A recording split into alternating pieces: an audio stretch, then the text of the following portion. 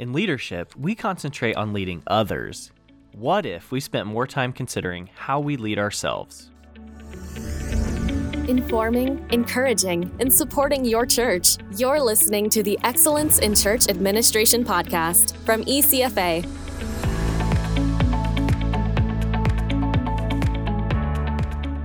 Well, hey everyone, and welcome back to another Excellence in Church Administration podcast. This is Michael Martin from ECFA, and we are excited today on this episode of the podcast to bring a conversation that our very own Vice President of Research, Dr. Warren Bird, had with writer, speaker, and leadership expert Jenny Catron. Let's dive right into Warren and Jenny's conversation about leading self.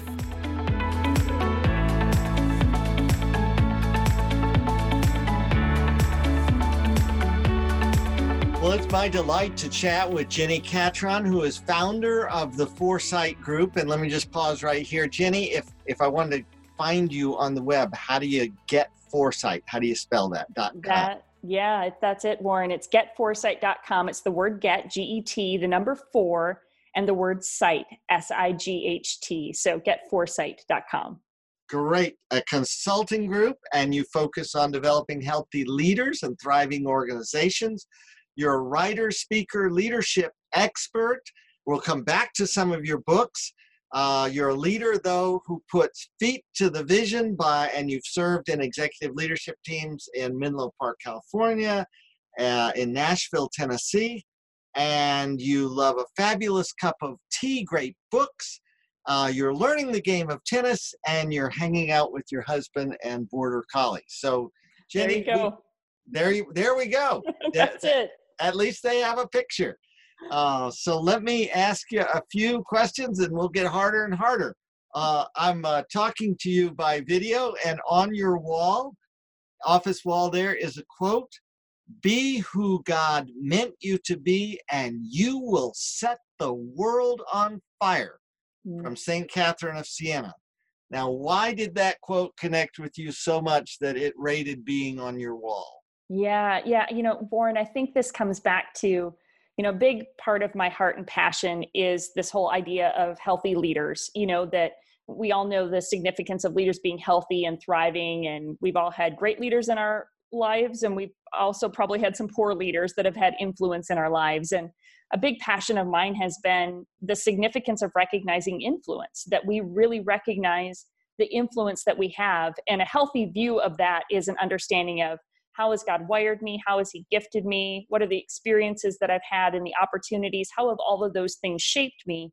And my belief there is that all of that gives us a picture of how God wants us to show up in the lives of the people we have influence with and to do the work He's called us to do. And so I think that quote from Catherine of Siena just connects with me in that be who God meant you to be, understand how He's wired you and gifted you, and you'll set the world on fire. So I think it just pricks at that core passion in me and keeps me motivated by seeing it every day to recognize, I've got to be who God's called me to be. And I think we're all tempted to compare, whatever our circle of influence is, or, whoever our peers are in our work.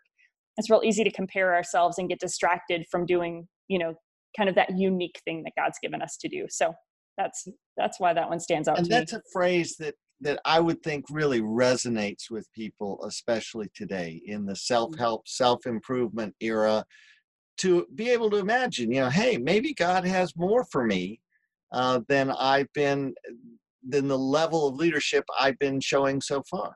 Yeah. And I do think, I know this is, and it always comes from a personal passion and things we're learning ourselves. But, I think for many years in my leadership journey, I kept trying to pay attention to what other people who I aspired to, what they were doing and how they were doing it. And in some ways, then I wasn't necessarily congruent with the ways God had gifted me as a leader.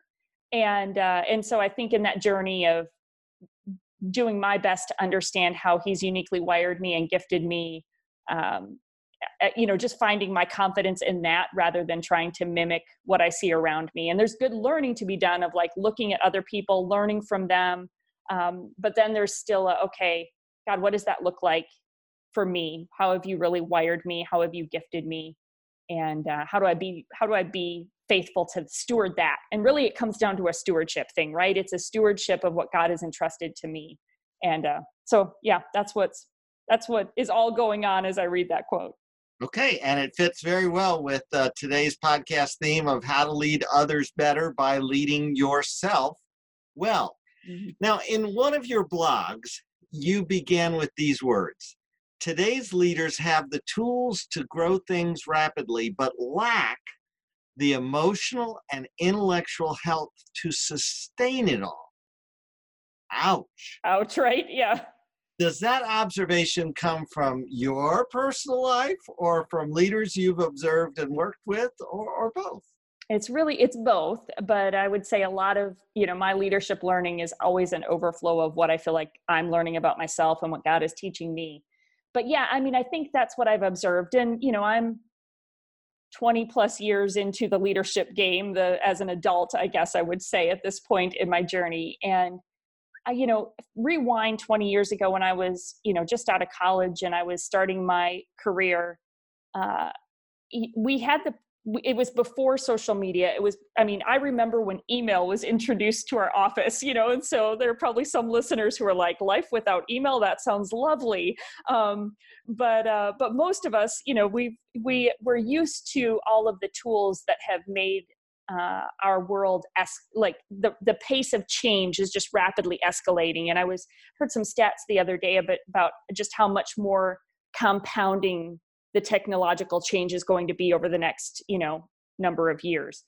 And what I see happening, and this is what I experienced for myself, and then it's what I see with a lot of leaders as well, is that we do have a lot of the tools to grow things. Like, we know how to scale and grow things faster than ever, but we're not, at least for myself and some of the leaders that I observe, I think we're so busy with chasing the growth and the momentum of the organizations we lead and we serve that we're not giving as much time and attention to our personal growth and development. So that goes back to this self-leadership conviction that I have of leading ourselves well, because what's sacrificed is our emotional, our spiritual health, our relationships.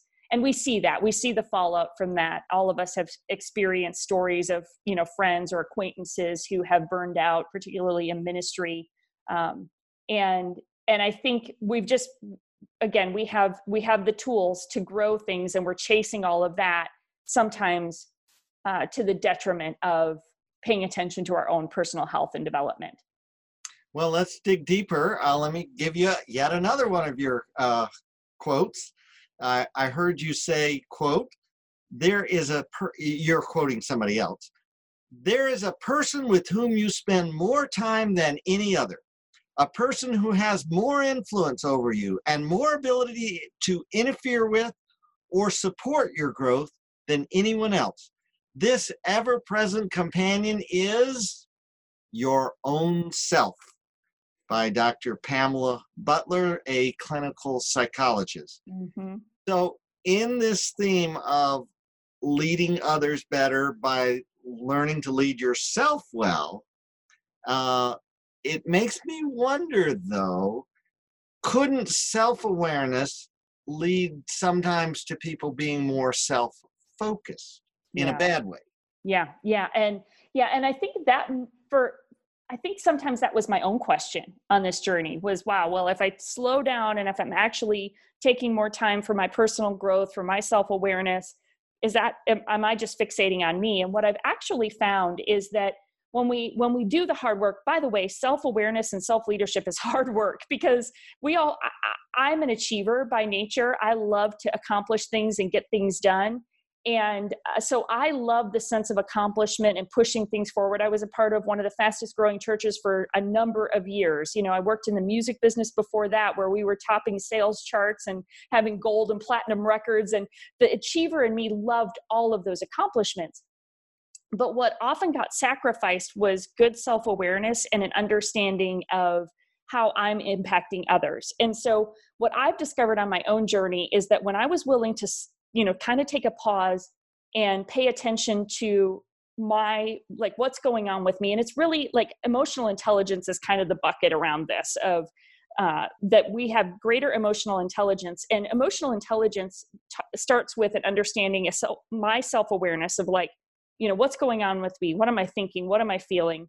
What's going on with others? How aware am I of how others feel and what they need? And, because a lot of times when I'm just in hot pursuit of accomplishment, I'm not really paying attention to what other people need or how they're feeling, or, I'm really kind of oblivious to others. And then as you and I have talked previously before we started the interview, there's a third component of this of how do others experience themselves around me. And all of that is wrapped up in emotional intelligence and begins with self-awareness. So what I've found is that when I'm willing to engage the emotional intelligence work and I'm willing to become more self-aware, it actually helps me recognize how other people are impacted by me. So instead of you could become self-focused and you could kind of fixate, but if you're doing self-leadership well, it's actually helping you become aware of how others are experiencing you and what your influence, your leadership looks like on others.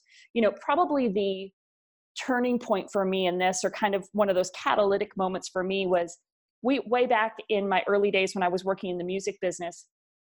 I was leading a new team. I was young and ambitious and hard driving, trying to make everything happen. And I was pretty frustrated with my team. So I went to my boss, really kind of to say, hey, we need to fire the whole team and, get me a new team because this team's terrible. And he slowed me down and he said, Jen, if you want to work with widgets, go work in a factory. But if you want to work with people, you're going to have to learn how to love them, to lead them.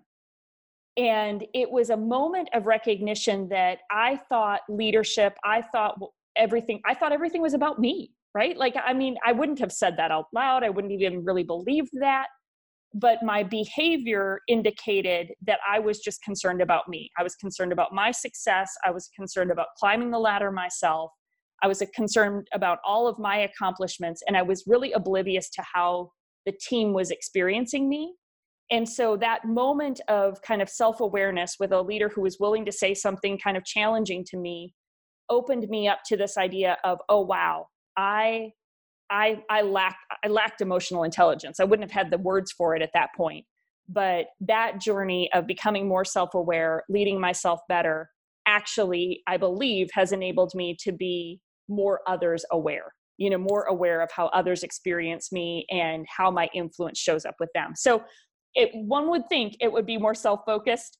And I feel like for most leaders, it's actually the opposite. They become much more aware of their impact on others and much more others focused. What you say makes a lot of sense. Would you unpack a little bit more this advice your boss gave you? Love them to lead them. Mm-hmm. Did that mean that they needed to feel you cared about them personally and their development? Or that's an interesting phraseology, love them to lead them. Yeah, and I think in my case, that was exactly how he needed to say it, because I was kind of a bulldozer. And a lot of it's my natural wiring and personality. It was the raw, rough edges of a young 20-something, just, trying to make her dreams come true. But I think he specifically said it that way because he needed me to wake up to the fact that these were human beings that I had the potential to influence. And so that kind of set me on a journey of saying, what does healthy, God-honoring leadership look like? Like, what does a healthy leader look like? And I think what I had unintentionally assumed is that, and of course I was in a corporate structure at that point, but I think I had assumed that leadership was all about like just the accomplishments and the goals and the getting things done. And I didn't recognize there was a humanness to leadership that was also important. So I think in my boss's wisdom, he knew that I needed that extreme to go, oh, wait, leadership involves loving people, right? And for me, it became ultimately my philosophy of leadership. And I talk about this in my book, The 4 Dimensions of Extraordinary Leadership, where I look at leadership through the lens of the Great Commandment, that if leadership is really, we throw out words that leadership is influence, leadership is servanthood. But if I looked at leadership through the lens of the Great Commandment, where we're supposed to love God and love others, what would leadership look like that way, because if I really believe as a follower of Christ, if I really believe that the great commandment is to love God and the second is to love others with our heart, soul, mind, and strength, then shouldn't I look at leadership that way? Why would leadership be any different if if people are on the receiving end of my leadership, then I really should be looking at leadership through that lens. And so when I look at it from heart, soul, mind, and strength, the heart is the relationship, right? That in order to have influence, we have to have relationship. I can't really lead people if I haven't earned influence and earned a voice in their life. I might have a position of leadership, but people are going to drown. My voice is going to get drowned out if I have no relationship with people. So that was a key component to me. The soul was the spiritual side, that if I'm a follower of Christ, that my leadership needs to reflect my values as a believer. That the mind is the strategic side of leadership, that there is a strategic side. There's things we need to accomplish. There's goals we need to set. All that needs to happen. And then strength is the visionary, that without vision, people perish. So vision provides strength. And I think great leadership shows up when we do all four of those things. So it's a balance, right? It's like, I think in that case, my boss was saying, you've got to love them, because he knew I was not leaning into that side of leadership at all. But I have other people that I work with, leaders that I'll coach, that they may be really great at loving people. And this happens a lot with pastors that I work with, that they are really good at loving people and shepherding them, but sometimes aren't as good about the accountability and the stewardship, which would, and even the vision casting side. So it's a recognition that I think leadership involves all four of those. And, each one of us has a place that we lean. And I needed to learn the relationship side of leadership. That's great integration. Let me ask you to push that a little further. As you mentioned the word journey, and you've said it's been, like 20 years that you've been on it. As you have become more like Jesus, which is part of the Holy Spirit transforming us inside, right? How have you learned to become more self-aware, since that's the term that we're using? Yeah. I think part of it is having great coaches, mentors, people in your life who have a voice and can speak to that. Some of it is so there are really practical things. I'm a big fan of, there's a resource called Emotional Intelligence 2.0, a great starter book on emotional intelligence, just to help you kind of surface, hey, what, they have 4 kind of areas of emotional intelligence that it scores you on. Then it gives you really practical tools for development in those areas. Things like, I'm a big fan of Enneagram, which I know is super popular right now, but Enneagram helps you get some awareness of what are your core motivations, what are your core fears, helps you just understand why you behave the way you behave. And just for those Enneagram fans online, what are you? Oh, I'm an Enneagram 3. 3. So, that's right. Yeah. So yeah, pretty standard achiever, so I think there's some really good tools like that. Any personality assessment, anything that gives you a little more insight, objective insight about how you're wired, how you're, how you naturally kind of react or behave. The more that you can understand that, then the more equipped you are to catch it. So when I'm working with some of the leaders that I coach and consult, they will often get discouraged because every leader I coach, we start out with self-leadership, and I'm having them take Enneagram. I'm having them take Emotional Intelligence 2.0. I'm getting them some of those resources and tools so they can get some perspective on how they show up around the people that they serve and they lead. And most of them will get discouraged right off the bat because they get a little self-awareness, and then they catch themselves, there's me trying to overachieve. I'll pick on myself. There's me kind of going into overdrive, and I just want to feel like I belong. And I'm, that competitive side of me is kicking in, and it's coming from an unhealthy place. And I actually can start to beat myself up a little bit what I tell leaders is that actually is growth, because now I have enough knowledge to help me catch myself when I'm doing those things where, 5 years ago, those were just blind spots and I'm doing it, not even aware of it coming from an unhealthy place.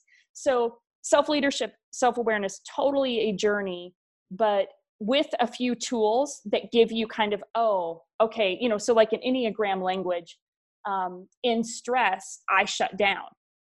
That, Enneagram 3 will go to 9 and I'll kind of take on some of those behaviors of the 9 and I'll shut down. So now I know, oh, I'm shutting down here. I'm shutting down in this conversation. This will happen a lot with my spouse, right? With my husband. So if we're in a heated discussion, I sometimes will just want to shut down and I'm like, oh, okay, I'm in stress. Why am I in stress? So it gives you tools to kind of work yourself through it. And then I can show up better and I can go, okay, no, shutting down is not a healthy thing.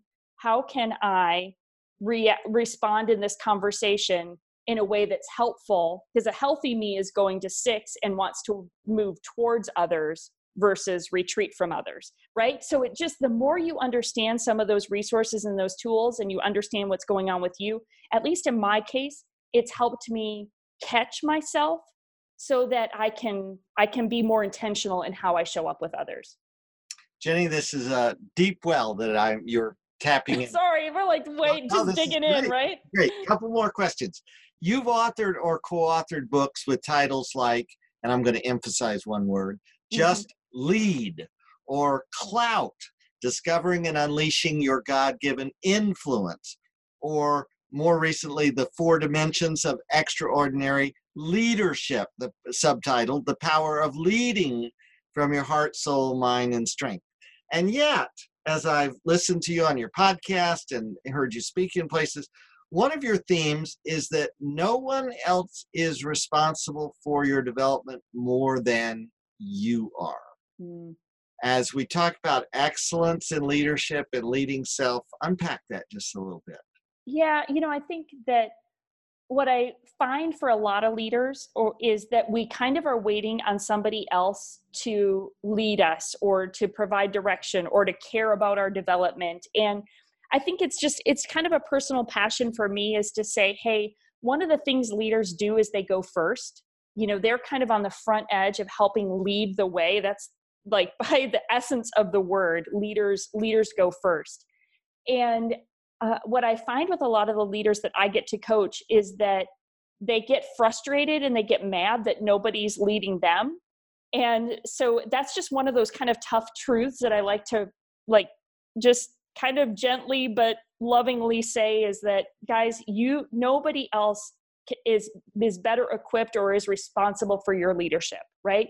That you've got to take responsibility for your growth, your development. Now you can reach out to people. I just got off a call earlier today with somebody who I consider a great friend, mentor, and coach. And, I'm proactively reaching out to that person to say, hey, can I get a few minutes of your time? Or, hey, can I hire you to coach me and do a coaching session with me? Because I really need some practical help. But I think what I see for a lot of us is that and I don't know why this is, but I think we will hold back and we'll wait for somebody else to tell us where to go, what to learn, what to do next. And I think the best leaders are going to be proactive in that. So it's just one of those tough truths that I'm like, I think we all need to own that and take responsibility for it, because we're influencing the people around us, whether we're being intentional with it or not, right? That every day you and I have influence with the people around us, friends, family, coworkers, neighbors, people a part of our church, people that we lead on our teams. We have influence, and that influence, I believe, is a stewardship responsibility. In fact, I often say that leadership is sacred work, because by the word influence means the power to change or affect someone. And when you really kind of internalize that, I have the power to change or affect someone because I have influence in somebody's life, then that is a sacred responsibility. What a gift that God has given me influence with whatever that sphere looks like, no matter how small or how big. There are people in your life that you have the privilege of influencing. And so I want to give them my best. And my best means I've got to take ownership of it, and I've got to be willing to steward what God has entrusted to me. And that's why I don't want us to I want us to feel that responsibility, I guess, is why I say that, is that I think it's such a sacred responsibility, and I don't want to miss it. This is really good. I know a lot of people are relating to what you're saying. You're speaking on a podcast, Jenny, that focuses on excellence. What's the link between excellence and yours and my theme today of how to lead others better by leading yourself? Yeah, and I love the focus of excellence, and I love the work that you guys do in calling churches and ministries to excellence in that, in our stewardship and our financial integrity and so forth. I think that's such an important part of the work that we do in the organizations that we all serve. So thank you first and foremost for calling us to that. And I think, we've got to lead ourselves. It's like we talked about from the beginning. We have to lead ourselves well to lead others better. And the integrity of the organization is directly related to the integrity of its leaders, right? The integrity of the organization is related to the integrity of its leaders. And so that excellence idea of pursuing our best, pursuing God's best in the work that we do, I think it's an overflow of our faithfulness to how God has gifted us, right? If God has entrusted this to us, if I'm entrusted to serve at this organization in this season, then I'm responsible. I'm a steward, and I need to give the very best I can to that work. And that to me is the definition of excellence, right? Is that giving my absolute best with what God has given me. I'm going to give my absolute best to steward that well, because he's entrusted it to me for this season. I don't know how long he's given me with this, but he's given it to me for a season, and I need to give my best in that. And so, and I think, I think sometimes we can get hung up on the word excellence, but I think of the Philippians 1:6 passage. I forget which version it is, but it says perfecting until the day of Christ Jesus, right? That we're being perfected until the day of Christ Jesus. And I think that's a pursuit of excellence. It's a pursuit of God's perfecting work being done in my life and my story. And, and I think the organizations we serve, we need to be giving that. We need to be giving our best. Awesome. A lot of dots connecting in what you've said. Very rich. Thank you. Before we break, tell us one more time, the Foresight Group, give me a website for it so that people can follow and connect with you. Perfect. Yeah. So the Foresight Group is the organization that I lead and get to serve leaders and organizations. And it's getforesight.com. The word get, the number 4, the word sight.com. As in SIGHT. Correct. Awesome. Yes. Jenny, always a joy to be together. God bless you in your work and ministry and growth on that journey of becoming more like Jesus, and in the process, leading self to be able to lead others better. Thank you so much, Warren.